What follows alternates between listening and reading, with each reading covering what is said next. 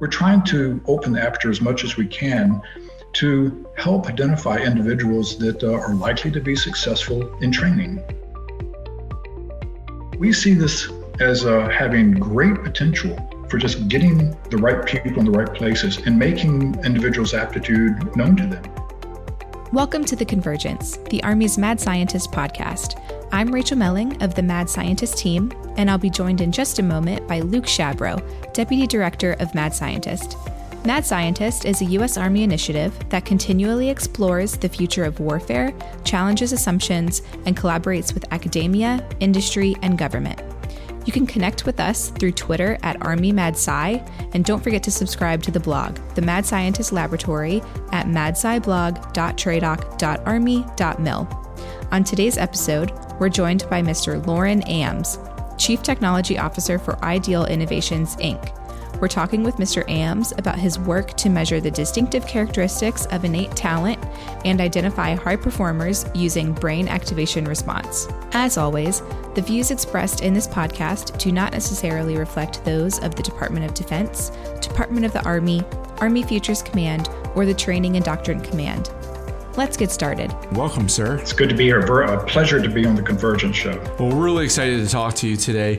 Can you first start out telling our audience just a little bit about yourself, your background, and how you got to where you are today? Sure. My education was in physics, and my concentration in physics was remote sensing technologies and signal processing.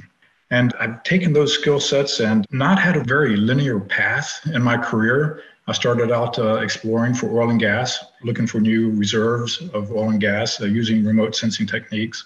And along the way, invented a few data acquisition and data processing techniques to improve oil and gas exploration. But from there, I moved on, supporting the Navy with anti-submarine warfare, where I was using my skills in acoustics and vibration, data collection, and signal processing to reduce the signature of our boats while improving the detection of signatures and classification of potential threats to our boats. So I did that for a number of years. And then after 9/11, I joined Ideal Innovations, where we supported the Army's Rapid Equipping Force under Colonel Bruce Jetty. It's gone now, but at the time, it was serving a very important function of identifying urgent operational needs and quickly coming up with solutions, either that could be acquired, COT solutions, or developmental solutions, but get those solutions in prototype form, transition them to the warfighter and to meet their needs. So that was a very rewarding experience. And in that experience, I was applying my remote sensing technologies, especially to detection of improvised explosive devices. We made great progress in identification, neutralization, and mitigation of IEDs. And that was a very, very rewarding work where all of my, those funny twists and turns in my career path were brought together to apply it to a number of problems that were, I thought, very meaningful. While we were doing that, Ideal Innovations developed a reputation for identifying problems, solving problems, and getting solutions to the hands of the warfighter. And along the way, someone asked us to work on a problem of deception detection. So we got involved in that project, and we were using EEG and electroencephalogram for detecting when people showed that they had knowledge of things that they may deny that they have knowledge of. And it's also very useful in just detecting what people know. So we got involved with EEG there, and that had its successes. And we were looking for a broader application of EEG to address some problems we recognized in the military. And one of the problems we recognized was there's a lot of resources expended on training people that don't successfully complete their training. There's a lot of attrition, especially for specialized duty positions, highly technical, or they just have very high requirements of the persons. And a lot of these people just don't make it through training. So we saw an opportunity to apply EEG to the problem of reducing attrition in training. So, sir, it really sounds like you've built your career around finding meaningful solutions to help the warfighter. And so can you talk a little bit about how are you using brain activation response to discover innate talent and a little bit more about the problems that you're trying to solve? Well, sure. As I said, we recognized there was a lot of waste in training. Not that the efforts to train were wrong, but some people just didn't have the right stuff. We collected some information on, the cost, the true cost of not having people with the right stuff, whatever the right stuff is, in these positions. So, for instance, it costs like $13 million to put a pilot in the cockpit of an F-35. And not because they spent $13 million on that one individual that makes it to the cockpit, but they spent a lot of money on training people that washed out. Similarly, DoD special operations, training for special operations, they have a reputation of being very, very selective and very demanding in their skill levels. But 66%, 2 out of every 3 individuals that start in training for a special operations duty position, they don't make it. So we see an opportunity that if we could high grade the abilities or bring people in with a higher ability to be successful in training and performance, then we can make more efficient use of our training resources. There's a lot of news articles now about Army is 25,000 people short of their recruiting objectives for last year. They expect it to be something like that this year. Perhaps we can help in getting people with the right skill sets into training that they'll be more successful and more efficient use of resources. So there's a couple of factors we've identified or are frequently identified to address why do these people not make it in training. And we think that a lot of this has to do with the current selection and assessment instruments that are used. Knowledge-based selection instruments are a problem because if it's knowledge-based, anyone can study for these selection and assessment tools or instruments. And I went on Amazon and you can find study guides for Army aviation or Air Force aviation. So you can acquire the knowledge to score well on an instrument, but not really have all of the skills and aptitudes necessary to be successful in performing those duties. Another issue is some of the instruments that are used for, say, flight training, is they have personal interviews and personality inventories. And we found, and it's not that we found it, it's very well documented in the literature, that people can answer questions in an interview or personality inventory in the way that they think that the recipient of that inventory wants to hear it. If you're applying for a position in sales and then when the question is, do you like interacting with people? Oh, absolutely.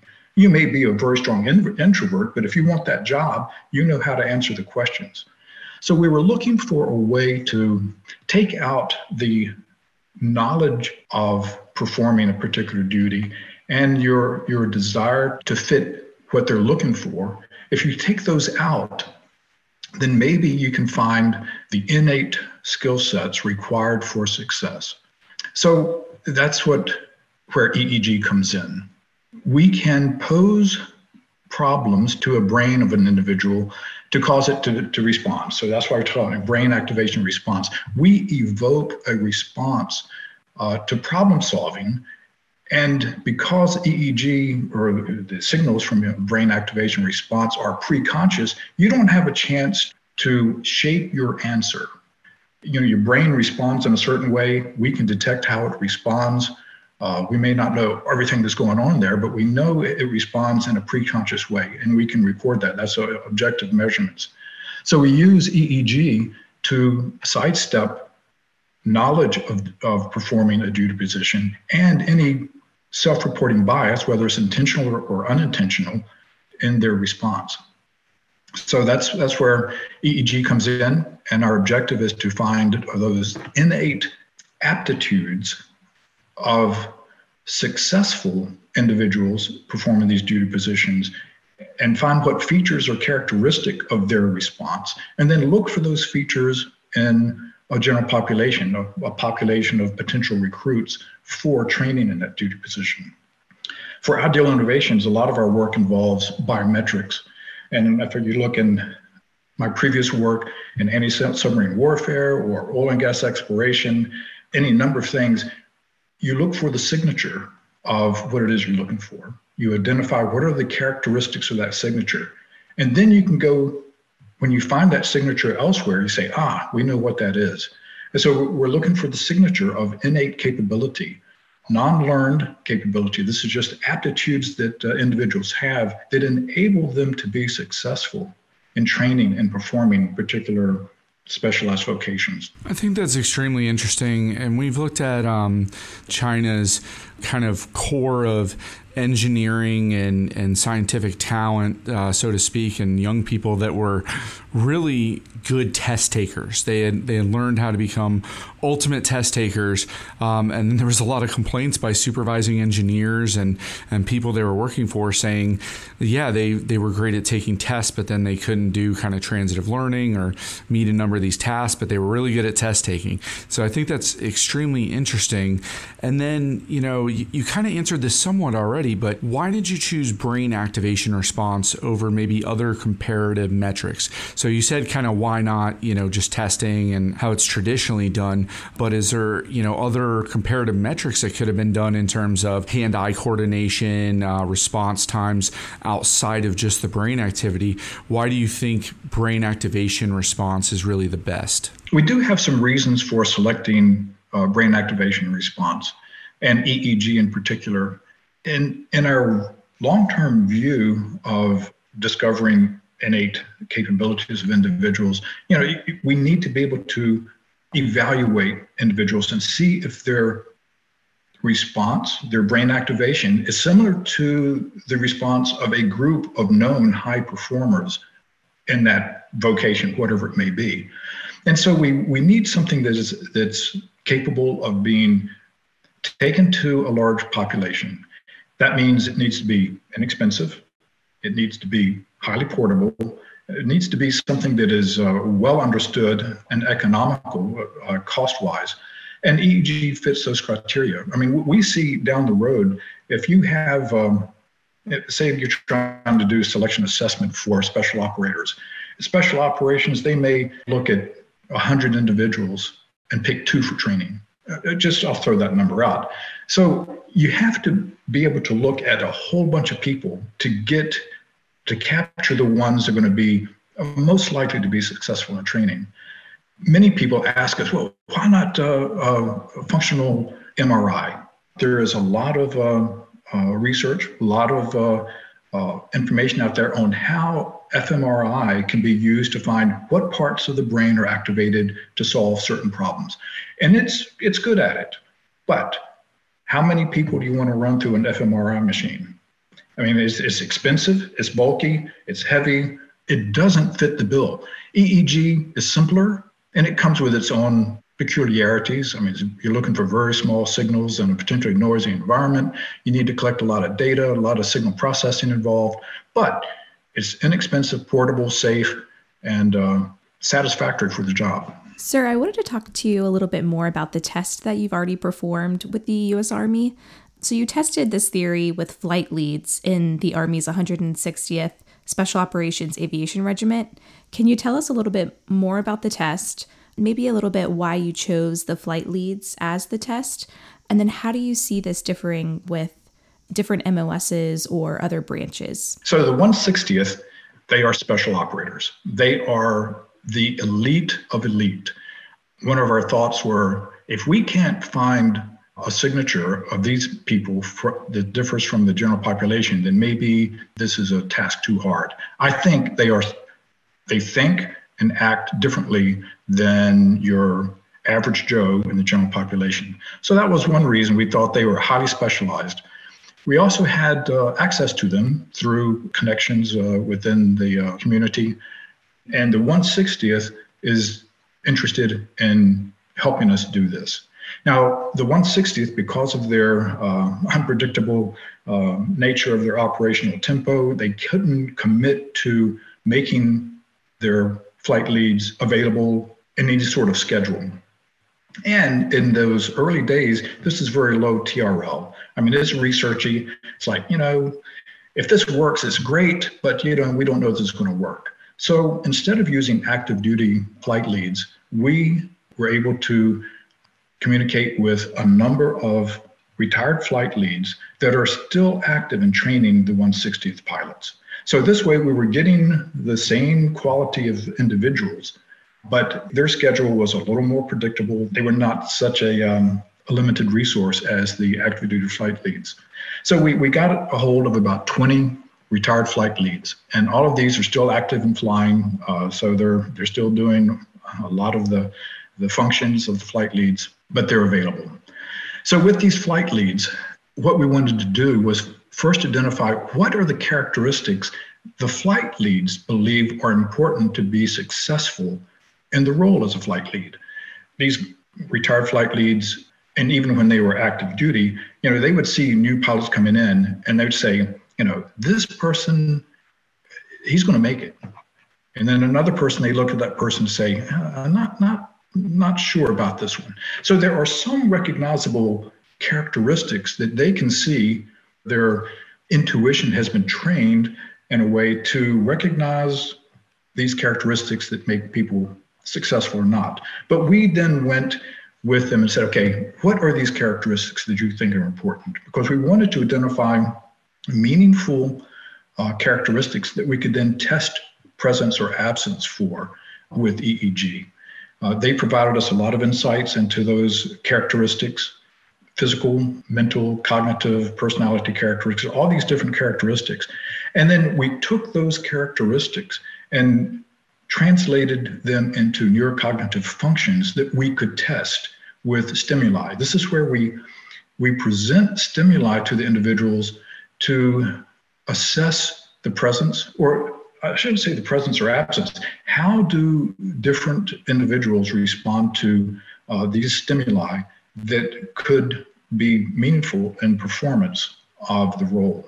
So we took their qualifications, their characteristics, developed neurocognitive functions that we could test against, and then we took those neurocognitive functions and came up with stimuli that would evoke a brain's response to those stimuli. And then we observe the EEG signatures or EEG signals. Now, with those signals, we then start looking for distinctive differences in the population of flight leads compared to the general population. And there's a EEG signals, just time series, they're just a bunch of squiggles, but you're looking for features within these squiggles that are meaningful and distinctively different in these two populations. Some of those features are based strictly on timing. Some of them are frequency. You can look at time and frequency combinations, and then you look at coherence, how the signals move in the brain to evoke different processing centers in the brain. So we start taking apart the data that we collect to find features that are distinctively different between the flight lead population and the general population.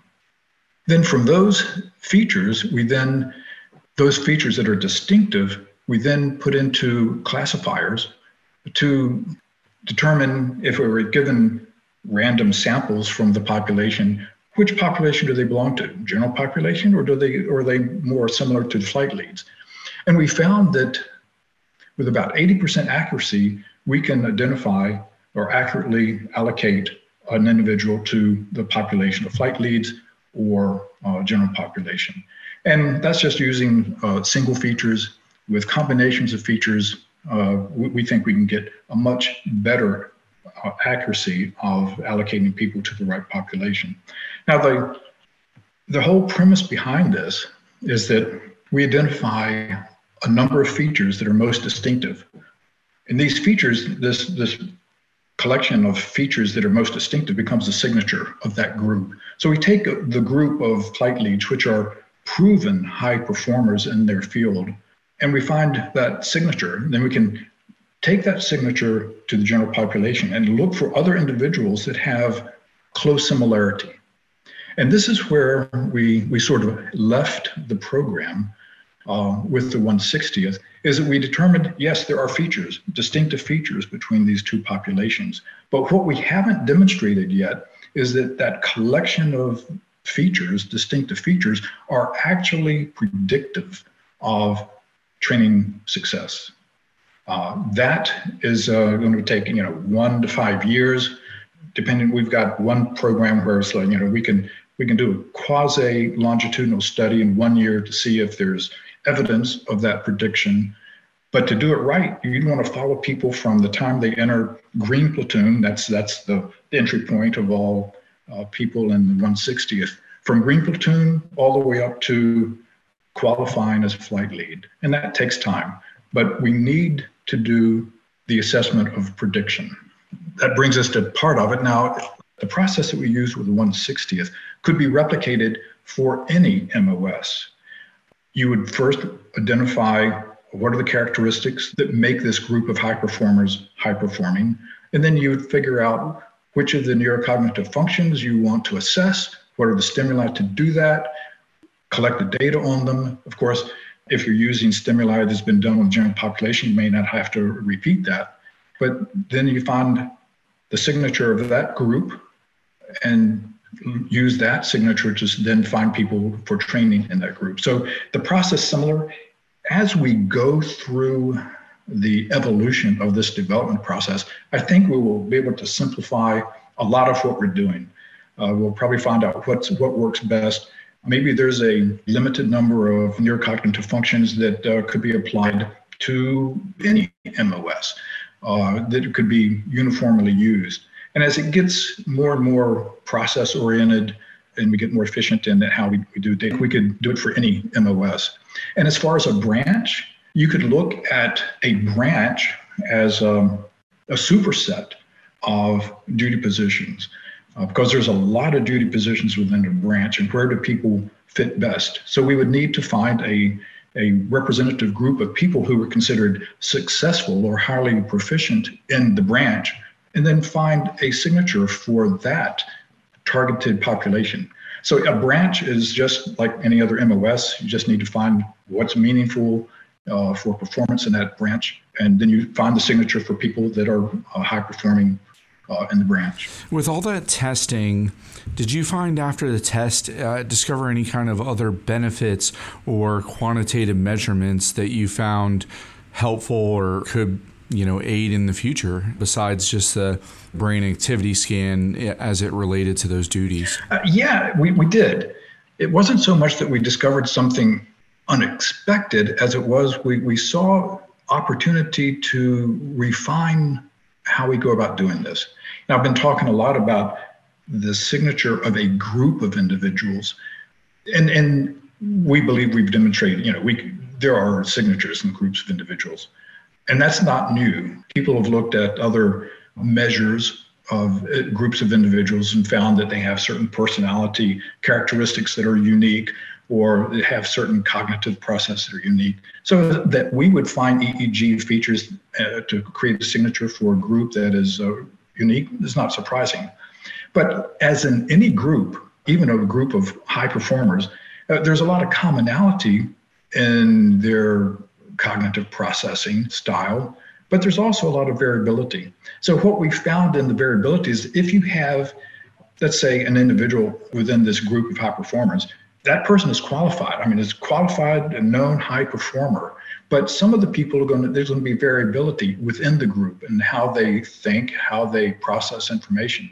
So one of the things we see as an opportunity of also finding people who have the right stuff is not only do they have the features common to a group, but they may have particular features that belong only to one person in that group. And so our feeling is if you get a one-to-one match for an individual, a potential recruit or trainee for a duty position, and it matches an individual who may be an outlier within the group of high-performing ones, well, he or she still has the right stuff. We don't want to create a process that is going to exclude people from training. We want to encourage, we find individuals say, hey, you may not have thought of this before, but you think just like these people over here that are high performing in this area. You might think about training in that area. And, you may have other reasons to do that or not do that, but we're trying to open the aperture as much as we can to help identify individuals that are likely to be successful in training. Was there any kind of divergence between what the group assessed as expert characteristics or traits and what you actually found when you did those brain activity scans, where they anticipated that it was these characteristics were essential to being a top flight special operations pilot, but there was maybe some that they were off on, since humans are notoriously bad at self-assessment and even sometimes group assessment. So was there any divergence between how they saw themselves in their group and what really showed up? Maybe. And I'll phrase it this way. Divergence, well, because of the variability within the group, there was obviously this variability, but there's also a lot of commonality. And I could show you the data, and you say that you look at the data, EEG response to a particular stimuli or problem to engage their brain. And you can look at the data and say, yeah, I see, it looks like many of them responded this way, but there's some that don't. And that's okay. That's just fine. That's a variability. But I think the issue of divergence was probably we're more aware of that in our expectation of results. Now, we had a bunch of neurocognitive functions that we thought were important, that would create a response that was distinctly different from the general population. I mean, you think about, flying an aircraft, coordinating a mission, responding to unexpected, all these things, and you see, where are they most distinctly different from the general population? And it wasn't always in what we might consider these superhuman powers. A lot of times it was in mundane executive functions or things that you say, well, everyone has that. But their response, they have it. Yeah, everyone may have it. But the EEG response, how that information is processed, was different. And so our expectations, what was going to be more distinctive than others, that was kind of brushed aside, because some of the things we thought would be really important, they'd be obviously distinctively different. It wasn't so. And some of the things that were more mundane, they were more distinctly different in EEG processing. We've been talking about using this method and this kind of test when bringing people into certain MOSs or certain positions, but do you have any ideas on how the Army can further integrate this knowledge into education, training, and leader development, or even in an operational setting? Yes, and we think if this works, it's going to be transformational in how we approach education, training, and leader development in the Army, in all the military services, in government writ large, in academia, and the commercial sector. Getting the right people into the right positions where they can excel, where their natural aptitudes and innate capabilities are used, is going to be huge. So I'll qualify that if this works. We think it's going to work. We have indications, heading that direction, but we need to demonstrate the predictive value of these signatures. So yes, you take a substitute duty position or MOS with your target population. If you have a target population and you're trying to find what students, high school students, have aptitudes for engineering, language, arts, whatever it may be, you can help direct them, because you take people who are demonstrated high performers in these areas, that becomes a target group. And then you can find there's that signature for that target group, and then find people, individuals who would contemplate going into these positions. So in education, helping people find those areas that they are naturally skilled and get them into those positions, whether it's education, which is a form of training, or training for a particular position, or leader development. So we see this as having great potential for just getting the right people in the right places and making individuals' aptitude known to them. There's probably a lot of people who have tremendous aptitude for certain applications. They don't even know about it because they haven't been exposed to it. They have these aptitudes. So as far as optimizing human potential, helping guide people to where they can excel, I think would be very valuable in education, training, and leader development. You asked about operational setting. We think there are applications of EEG, some very simple applications that could help in operations. And that's very different than getting people in the right training, the right path to developing their skills. But helping in operations, that's really a different topic, another big topic. But I think we can help finding out if people's head is in the game appropriately, for performance and whatever their duties are, and when they need some awareness, like, you're not at your best right now. Maybe we need to take a little rest. No, I think those are fantastic applications. And also, you kind of talked about needing to prove those provable results, but also how do you see the technology evolving over the next 10 years? And I think a lot about scalability and connection for this, because as you noted, it's already hard to deal with, just using the EEG measurement tools as opposed to even an MRI, but how minimized can this be in terms of the technology itself, and to be able to scale it? And then do you see potential connection to, say, AI machine learning applications? Because right now, in an experiment with 20 individuals, that's fairly manageable for a scientific research team. But when you start talking about scaling this up, and let's say you implemented it at recruit entry or officer sessions and recruiting and all these things, trying to put this out in the same way we do standardized tests, there's probably going to have to be some, I would think, application to help with those massive kind of data analytics. Luke, those are insightful comments and insightful questions. And we've been thinking about some of those things. Your point about artificial intelligence, machine learning, we see that as key to success and extracting that signature or those features that comprise the signature. We are very involved in biometrics, getting signatures on individuals with different characteristics. And we have recently brought onto our team a company called Rank One Computing. Rank One Computing is a bunch of PhDs that are very well educated in artificial intelligence, machine learning.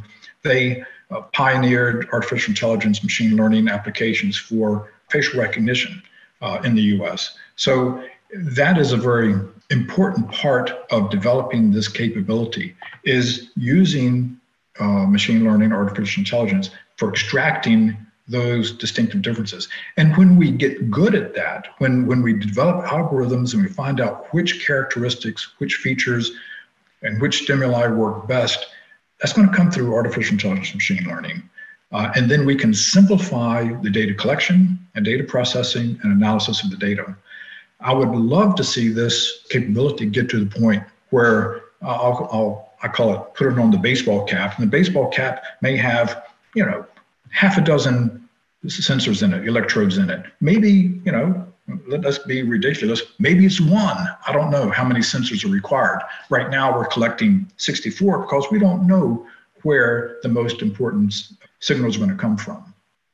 But we want to get this to the point where it is almost trivial to use. You put on the cap, you sit in front of your laptop, stimuli come up. A lot of stimuli is visual. It doesn't have to be visual, but visual is very, very helpful. You do the assessment and you get the results. So this could be very, very low intrusion, low cost.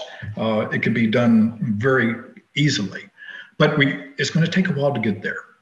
We talked about the need for validating the predictive value of the signatures. And that's going to take 1 to 5 years. We can do a real quick study in 1 year. We proposed this, but to do a long study, you want to do this over a long period of time and then ensure that we're looking at the right things and it's truly predictive. And then along the way, we'll be developing, understanding what are the neurocognitive functions most important for finding the distinctive differences between populations? What are the right features? What's the right processing pipeline to cut through all the experimentation and get down to what works best? And we see that as this becomes more streamlined and broadly used across multiple MOSs or duty positions or whatever the target populations may be, build a library of signatures so that now we're not looking just, between two populations. Now we're looking at people coming in and saying, put on the cap and look at the stimuli and say, you best match this MOS, and second is third and fourth. So then we'll have the ability to say, not just that they fit in one category, but which of many categories do they fit best? And what are their second, third, and fourth alternatives? So we see this. You talked about standardized testing. I don't know if it'll be so widespread as standardized testing, but it'll be along a similar path or a similar use case where you administer the evaluation to a bunch of people and see how they best match up against a whole bunch of applications of their innate capabilities. What are your thoughts on false negatives? And is there any concern in denying someone the ability to continue training? So it's important to us, and I think important to the Army as well, that a tool like this is not used to exclude people from training.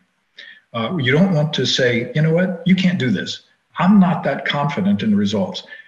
I think there's been movies made about, testing and evaluation, and, you have to go to this or you're an outlaw.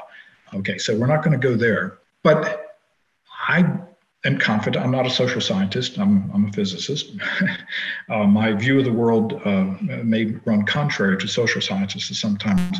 But I believe that every individual has innate capabilities. We all have something that we can be good at. And I think we all want to be involved in something that comes naturally to us and is meeting our desires for making a meaningful contribution to society or a group of individuals or military. We all have innate capabilities. We're born with strengths and weaknesses. And what we want to do is help individuals identify where their strengths are most likely to be successful in application. So we don't see this as a gate to allow people into certain vocations. Everyone has a set of innate capabilities. What are yours, and how does that fit into areas of service? Thank you so much, sir. I really think that we've had such a great conversation today about a solution that can really help get at some of the Army's problems of putting the right people in the right place. So now we're going to move into our rapid fire questions that we ask all of our guests to kind of help our audience get to know you a little bit better. So the first one is, what threat or trend keeps you up at night? Well, the threat that keeps me up at night, and I put a lot of thought into, is unrelated to EEG or the selection and assessment tools. It's how can we provide dismounted soldiers with a capability to detect UASs, unmanned aerial systems, and how, classify this, is it friendly or is it a threat? And then how can you engage that with whatever a dismounted soldier has? We've been involved, Ideal Innovations and many others are involved in large systems for countering UASs, but they take lots of power, weight, and skilled operators and all this stuff. But the guys out in the field, the dismounts, they don't have that. So how can we provide capabilities for countering or engaging UASs by the dismounts? That's an area that I'm particularly interested in working. All right, awesome, sir. And our next question, what is something about you that most people might not know?